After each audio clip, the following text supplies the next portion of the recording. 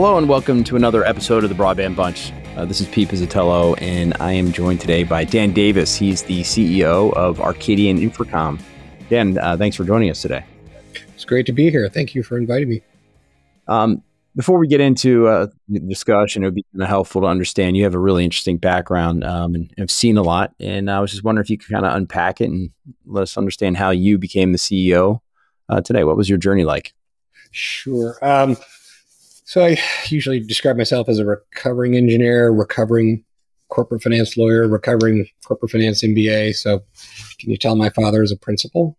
So education is rather important in my family. So I have I can bring a technological, financial, legal mindset to most issues. So, did big law firm work and mergers and acquisitions in the 90s, back when, MCI and, the basic, telecom companies were coming about.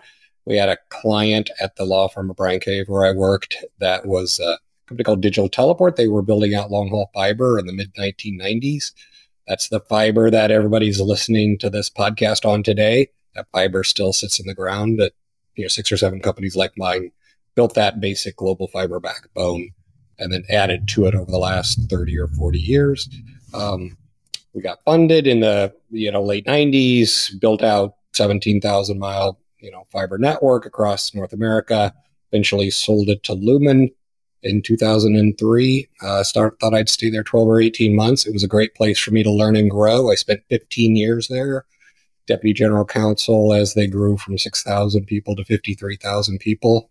Left in 2017, at which point I was vice president of global strategy and did some development work as well, working with what at that point had emerged as what we call hyperscalers of Microsoft, Facebook, Amazon, Apple.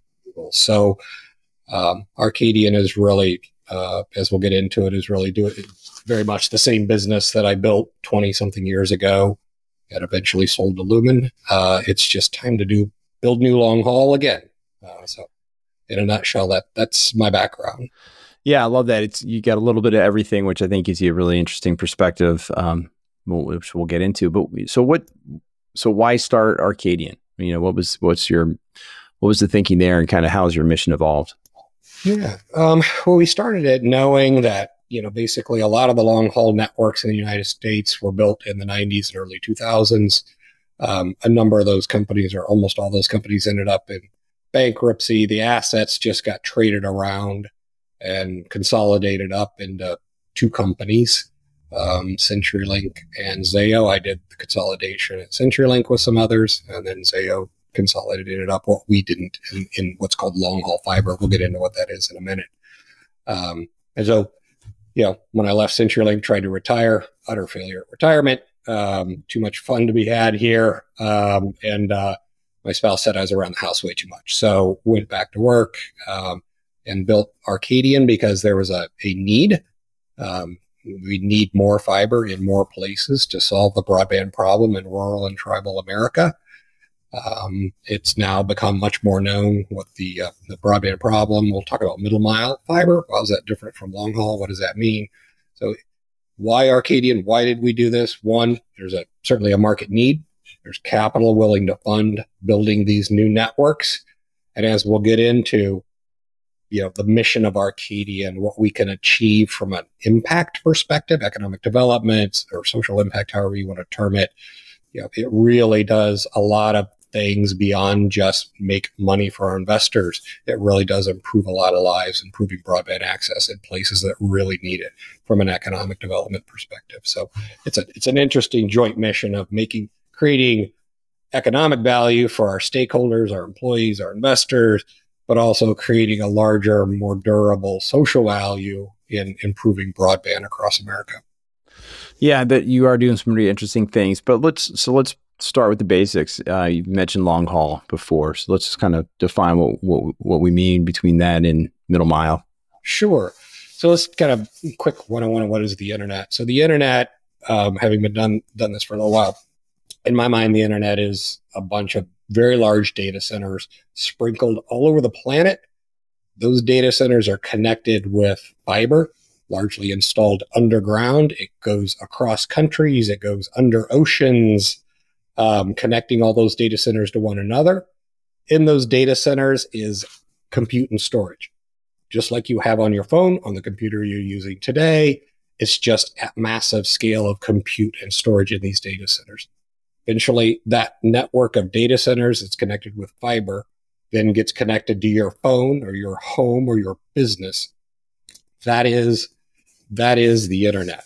So when we say long haul fiber, it's typically fiber from one major market to another, and that might be New York to London, which I helped some folks build at one point. It could be Salt Lake to Phoenix, LA to Dallas. It's that interstate highway system of the internet. It's that major fiber backbone where petabytes of data, move across that network every hour. That's the internet that you all experience on your phone or whatever device you're using. Yeah, it's helpful. I think a lot of people don't fully understand the fundamentals of the, how they get their TikTok and Facebook and all that stuff. So that's helpful. But you said something earlier about how what you guys are doing at Arcadian is helping rural and tribal communities. So how is building long stretches of fiber across America helping those folks? Sure. So when we built the networks, back in the 90s, a few of us, we built, as fast and as direct as we could from, for example, Salt Lake to Denver or Salt Lake City to LA, Salt Lake to Phoenix, right? So you connected major market to major market, which is where most of the population centers were in the 90s. And we kind of built population center, city center to city center of major cities. That's kind of how we built the original network. Okay. Then what grew on top of that are the data centers by folks like Microsoft, Amazon, Apple, Google, Facebook. They put these, $1 to $2 billion data centers, some of them in the suburban areas of these cities. That's where that Facebook experience, for example, in a Facebook data center is created, the compute and storage that happens in that data center. Those data centers are the internet that you experience. When you push a button on your phone, it's usually not your phone reacting. It's the compute and storage in the data center, which might be 10, 100, 500 miles away. So the experience you have on your device is really a computer in a data center somewhere reacting to what you're doing. You just don't realize your pushing of a button in a microsecond goes to the data center. The data comes back to your phone. That's what happens. That's the internet experience you have. What you realize, if that experience is happening 10, 100 miles, 500 miles away, that connection between your device and that data center is important. If that connection breaks, your internet in your world stops working. Fiber gets cut all the time. Fiber is installed underground. People putting in pools, moving roads, putting in water pipelines. Fiber routes get broken all the time, and it takes 6 or 8 hours to restore them. So that data center in Salt Lake that's connected to that data center in Phoenix needs more than one connection, because those connections get cut all the time by people interrupting the cable, cutting the cable underground through the things we talked about here. So you want multiple fiber paths between, in our example, Phoenix and Salt Lake City. What we're doing, we're building often that third, fourth connection between the major cities. When the first 2 or 3 get cut, the data centers still talk to each other, so the internet stays up. Okay. For example, the analogy I use, the relationship between a data center and that global fiber network is the relationship between a car factory and electricity. In a car factory, the electricity goes out to the car factory, everything comes grinding to a halt, and it's a very expensive, non-performing factory. Same thing with a data center. That data center, that final fiber route gets cut, you got $1 billion of compute and storage that isn't really doing anything. So they want multiple fiber paths between these major data centers. That's what we do. We build these new paths to make the internet more resilient. Since you're trying to build routes that don't get cut when existing routes that are already in the ground get cut, you built them a long way away from existing routes. So when there's a forest fire or a earthquake or a flood that takes out the other 2 fiber routes, yours is far enough away it's not affected by that event, which means we build through the middle of nowhere, right? Places that are far away from those existing fiber backbones, right? So for commercial and technical reasons, we build our networks far, really through areas that are far from existing backbones, because you're trying to stay away from the existing backbone so when they get cut, yours stays up. The other piece to understand to put this puzzle together is your experience in your home or your business, your broadband experience, the speed that you get, the responsiveness, the cost is directly related to how close your community is to those fiber backbones. So I grew up in Pleasant Plains, Illinois, 654 people. It's actually smaller than that now, but it's 100 miles from a fiber backbone. It costs at least 100,000 a mile to build fiber. It's never going to make sense to build that 100 miles to connect Pleasant Plains to the backbone. The revenue that comes out of 654 people won't support that. That's that rural broadband problem. These communities don't have a good, cost-effective connection to the existing backbone. So imagine you have a point on the map, that community, and the backbone, which is 100 miles away. And you need a better connection. You need the backbone to be closer to that community. Can you move the community? Well, of course not. Right. What's the one thing we can do? We could build new backbones closer to that community. So when we're building through say the middle of nowhere, rural America, you're bringing that backbone closer to those communities that are far from existing backbones. And so you improve the likelihood of getting faster, more cost-effective broadband. So to summarize, for us, we're building to be diverse from existing fiber routes. We're building through communities purposefully away from existing backbones. When that backbone comes closer to the community, it improves their ability to get solid, fast, affordable broadband. So this impact we have on rural broadband is a natural outcome of what we do for our own business and technical reasons. So it sounds like a great strategy to combat. The concern is how private and public spending of kind of repaving the same digital roads over and over again because of density, right? Mm-hmm. This sounds like a great alternative and strategy around it. How come there's not more discussion and talking about this middle mile? I know there's a bit in the BEAD, but it seems like it was late to the game and it's just is mostly focused to, fiber to the home. Yeah. I think it's just a question of the knowledge of how the broadband networks work, how the internet fiber networks work, and that realization that, everybody says, I don't have fiber into my home. That's why my internet is slow, right? That's the common knowledge. Okay. Think about it this way. It's like the water that comes into your house. You can build a pipe into your house. Let's say you don't have water. We work with the Navajo Nation. Something like 30 or 40% of the homes don't have running water, believe it or not. Still within, It's not enough to build from that home that doesn't have water from the home out into the street if there's not a pipe to connect to in the street to get to the water. Think really basically.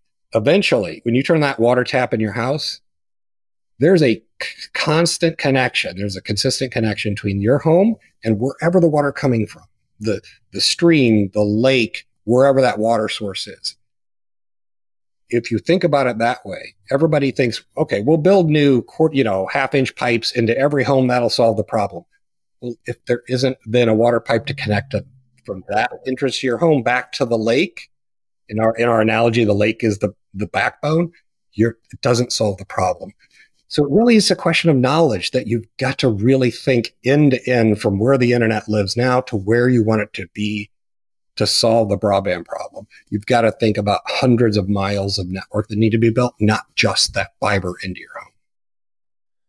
So, and to be fair, I'm not saying that there isn't any discussion on it. There are certain states that get this, right, that are kind of forefront on this. I mean, so who are those states and how and if you're working with them, how are you helping them? Sure. So we recently announced a partnership with the state of California. And the state of California had the vision back in mid-2021 to set aside over $3 billion for middle mile network builds just in the state of California. Now, it might not be enough to solve all their problems. It's a great swipe at it, right? $3 billion. So there are some states like California that had the vision and knowledge to know we've got to solve the middle mile first before we solve the last mile. Think about it this way. Historically, our subsidies that came from the federal and state government went into these local last mile networks, that water pipe into your home. But if you don't understand that's just part of the problem why you don't have good internet, you know, that money will go unused or won't be optimally used. When you understand that you've got to solve all the way, in my analogy, from the home back to the water source, the lake or stream, somehow someone in California is very wise, understood they needed to build the middle mile first, then get to the last mile. Otherwise, you're building these, really robust local fiber networks to the home. And again, I'm very visually oriented being an engineer. It's, you're building these fiber islands in the middle of an ocean that don't connect to anything without the Right. middle mile. Right. So you do have some states really out there on the forefront. California, as you mentioned, the federal government put aside $1 billion of about the 65 for middle mile. Everybody can your own question whether that was the right balance, but at least there was an acknowledgement, I think, at the last minute that the middle mile problem was part of the problem. Yeah. So one of my concerns is, yes, we're going to, the rush to connect everybody, but if, as costs increase, right, and it's, people can't afford the solution that we just rushed to plug into their house over time. And if there's a lot of discrete proprietary efforts to do that rather than a kind of a coordinated one, it just seems like the affordability of the systems themselves, are just not going to be able to provide the connectivity at a price that people can afford. Yeah,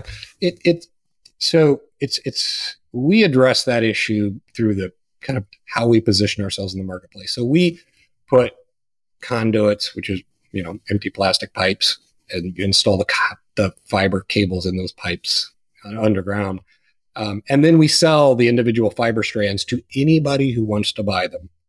We're kind of that. We're an infrastructure provider, not a service provider. You won't read Arcadian broadband. We won't be that, broadband provider to your home or office. We build, to use another analogy, we build the interstate highway and then let people buy lanes of that highway. That we are kind of independent of any particular service provider, as opposed to, a big telco or a cable co. If they were to do it and build their own networks, they're competing against each other. So they'll be less likely to sell that extra fiber they put in the ground to each other. For us, we don't compete in that marketplace. We don't compete with the internet service providers. We're willing to sell to everyone. So we really are kind of that independent dark fiber provider to the entire industry, because these networks cost, on the low side, all in a little over $100,000 a mile. I've got areas where I build and I'm over $500,000, $700,000 a mile to build this. Jeez. So that's why it hasn't happened. For any one company to build this, you don't have enough revenue to support that investment, just as one company. It took somebody, I think, like us, who's willing to sell to all those companies the number of strands they want and kind of spread that cost over, a number of industry players. That's it's kind of a wholesale model, as it were. Right.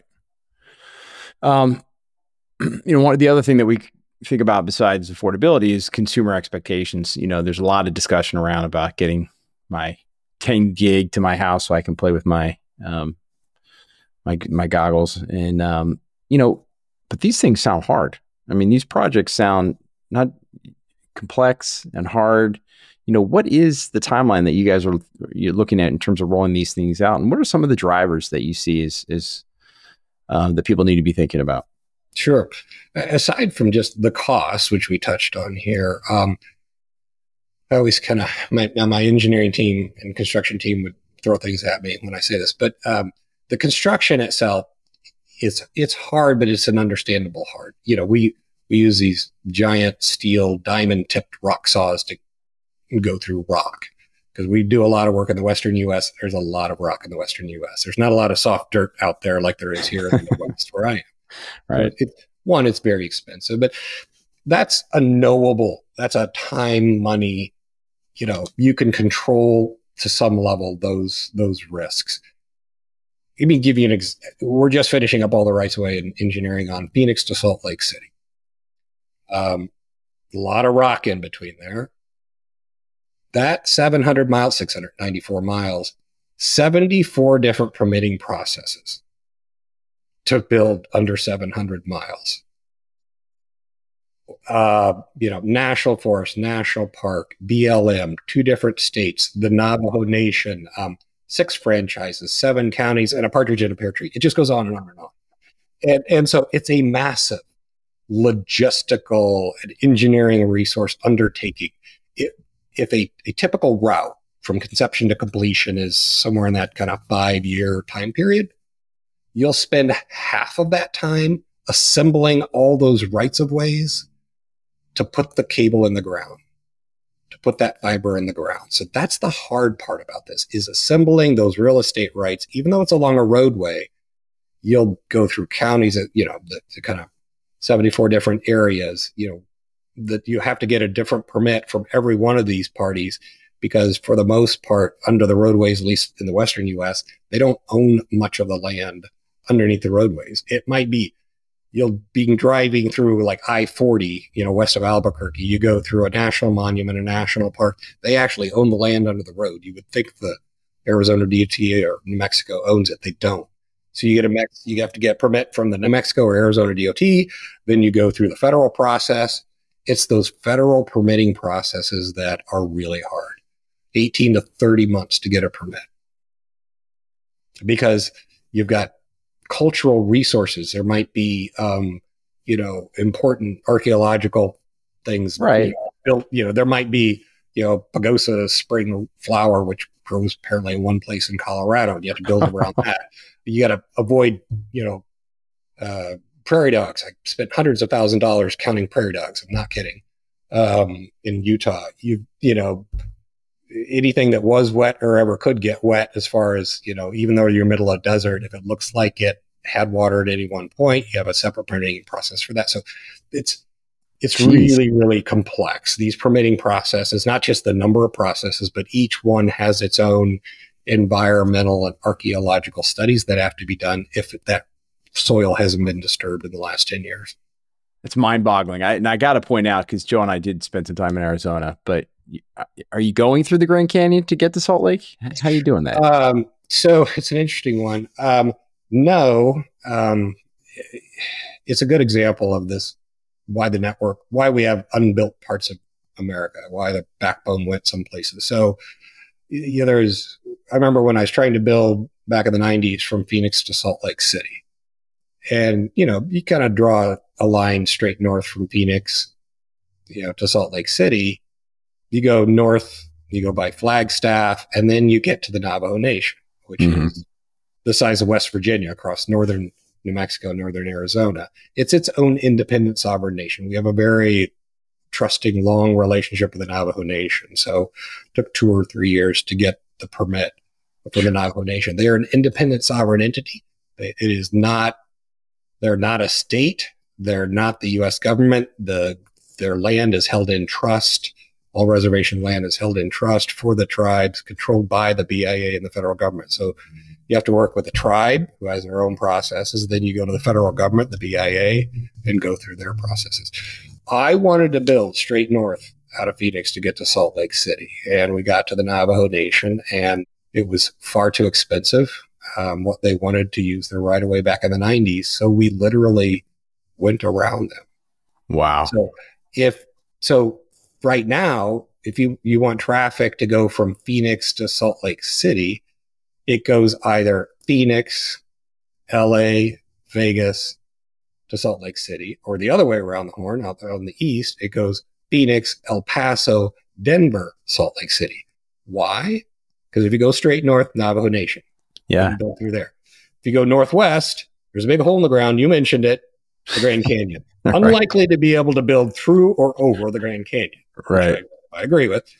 If you wanted to build northeast over to Denver, there's some hills called the Rocky Mountains. So building across 11,000 feet of Rocky Mountains. Geez. So what did we do? We literally built hundreds of miles around those blocks to building a much more direct line. So when we were able to get our deal done with the Navajo Nation in 2018, it enabled that much more direct route. Okay. It's a good example of the importance of the rights of way, that 20 years ago, we built hundreds, thousands of miles around these problem right-of-way areas. And that's kind of why you have a bunch of areas far from the backbone picking up on what we talked about earlier. And if your community is far from the backbone, do you have good broadband? Probably not. Right. You're listening to the Broadband Bunch, and I'm speaking with Dan Davis. He's the CEO of Arcadian Infracom. We're talking about long haul fiber and projects. And, so Dan, you've mentioned a lot of the challenges that are out there. Most of them sound legislative as well as educational, right? So how is it that we can accelerate these projects? What are some things we should be thinking about? They're tough. There are a couple of tough competing policy issues here. We talked about really what makes things slower and more expensive to build networks is the permitting, right? Yep. Aside from the basic economics of it. But the permitting is there to protect archaeological resources, which we all respect, environmental resources, which of course we all respect. But then that slows everything down. But then you've got this public policy goal of trying to build new fiber to allow us to get the backbone closer to the rural communities and improve their broadband. So you've got, environmental protection and broadband enablement, both very laudable, important public policy goals. And right now, I think we need to rethink the balance of what's that right balance between protecting the environment, which slows builds down, versus getting broadband to people faster. I'd point that out as from a public policy perspective. Not many people frame it up like that, but that's how I would frame it up. You have two very laudable public policy goals, and we may want to rethink how we're balancing our decisions between achieving those two goals.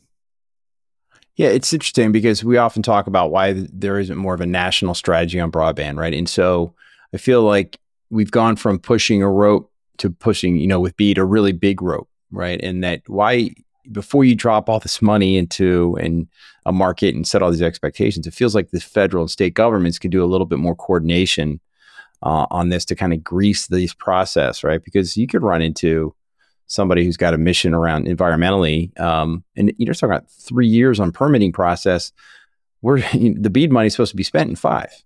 Yep. So there's some numbers there that don't quite add up.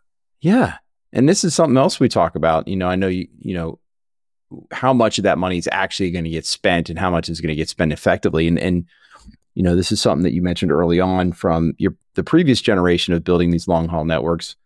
There was companies that went bankrupt and there was a lot of consolidation. Do you see that as a potential outcome, kind of where we're heading right now? That there's going to be people trying to do all good, well-intentioned efforts, but there's just things are just not going to play out in the long run, and things are going to fail and people are going to bail out.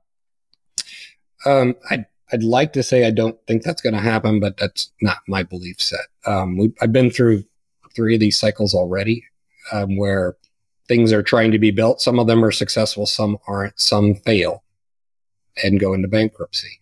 But as many bankruptcies as a lot of these fiber networks have been through, it just changes the ownership. The asset still has value. The asset is still used. Right. Your investors take a lump and then some. But, I know of networks that have changed hands 6 times and 2 bankruptcies. And you know what? It's still working. So, I think, unfortunately, with this much money coming in this fast, some will be well spent, some won't. But the assets that do get built will have value. And, it's really a question of how do you make sure that asset, as it changes hands, ends up in the hands of people who will use it more effectively rather than less effectively. That's really hard to control, though. But the asset itself, if it gets built and gets up and operating, it will have value. It will contribute to solving the problem. It's just going to be a little bumpy as some of these things kind of fall over financially. Somebody else picks them up, pulls them into their business. If you look back in telecom for the last 80 years, we just go through these cycles. But the thing is, I like to think that there's probably no fiber asset that gets built that really is a total waste. I'm sure I could find some exception, but the fact that it goes into bankruptcy is really a financial transaction. It changes ownership hands. The asset's still worthwhile and is often still used by somebody different. So if looking ahead 24 months, regardless of who owns the assets, do you feel like we're going to make be able to deploy assets significant enough to make some headway in this digital divide? I hope so. I hope so. I am encouraged that this is now a national policy priority from local, state, federal. Um, as we talked about, I think you can get some of these other, regulations on permitting more aligned to that Mm-hmm. policy. But I do think we'll make a good dent at it. I don't think that the 65 billion is enough to solve everybody's problem everywhere. I think we admit that, but I think we'll take a significant swing at it, and make a difference for a lot of people. Well, that's an interesting point. Do you see a lot of private money coming into the middle mile long haul business model? Absolutely. Absolutely. So Yeah. there's been a really emergence of infrastructure investors. These are people who have traditionally invested in roads, bridges, airports, ports, hard, physical, enduring assets that no matter what happens to it financially still has value, right? Um, fiber and data centers are now seen as infrastructure. They're hard, durable assets. This is not a B2B SaaS where, the software is only as good as you keep it updated. It's mostly people time. These are physical hard assets that have enduring value over decades. And so there is a lot of money still coming into infrastructure investment. We call it digital infrastructure. It is now seen as a class of infrastructure. So infrastructure investors are, sovereign wealth, university endowments, pension plans. Those are your primary infrastructure investors. They invest in a fund and then they invest in companies like ours. So there certainly is a lot of private money coming into this space that can be, leveraged with the public money coming in. And so it's that capital formation continues to happen. It continues to look for places to be invested well. So it's beyond just the federal money. There is a lot of private money going into this space as well. Yeah, no, it's good to hear. So Dan, you've had a long career, some highs and lows, a lot of bumps, a lot of upside. What would you tell yourself if you can go back as a young engineer coming into this space? Be patient. Be patient. Don't be afraid of doing the hardest work. Um, you know, that's why we're doing this. It's so funny. I remember sitting down when our head engineer, when I was recruiting him, I remember the dinner in downtown Denver where I was recruiting him. And I said, look, we're going to build the stuff that was way too hard to build the last time I did it. It's hundreds of thousands. It's years long to do it. And he said, well, that's good because I really don't want to do anything easy the rest of my life. I said, well, I got that for you. Yeah, I'm not sure he really understood how hard this was. But be patient, pick the hard things because a lot of people shy away from the hard things. That fact that it's hard creates a competitive moat, which creates economic value, which means it can get funded, which means you can do it. So what would I tell myself? Kind of don't don't try to do the easy things, do the hard things, do the things other people are afraid to try to do. Yeah. Because that's where you're going to create the most value. And when I talk about value, not just financial value, but as we've talked about, enduring, social impact, enduring economic development. We look at long haul fiber deployment. Certainly it creates great returns for our investors. Long haul fiber and middle mile or local is an economic development tool. That is the right way to think about these dollars.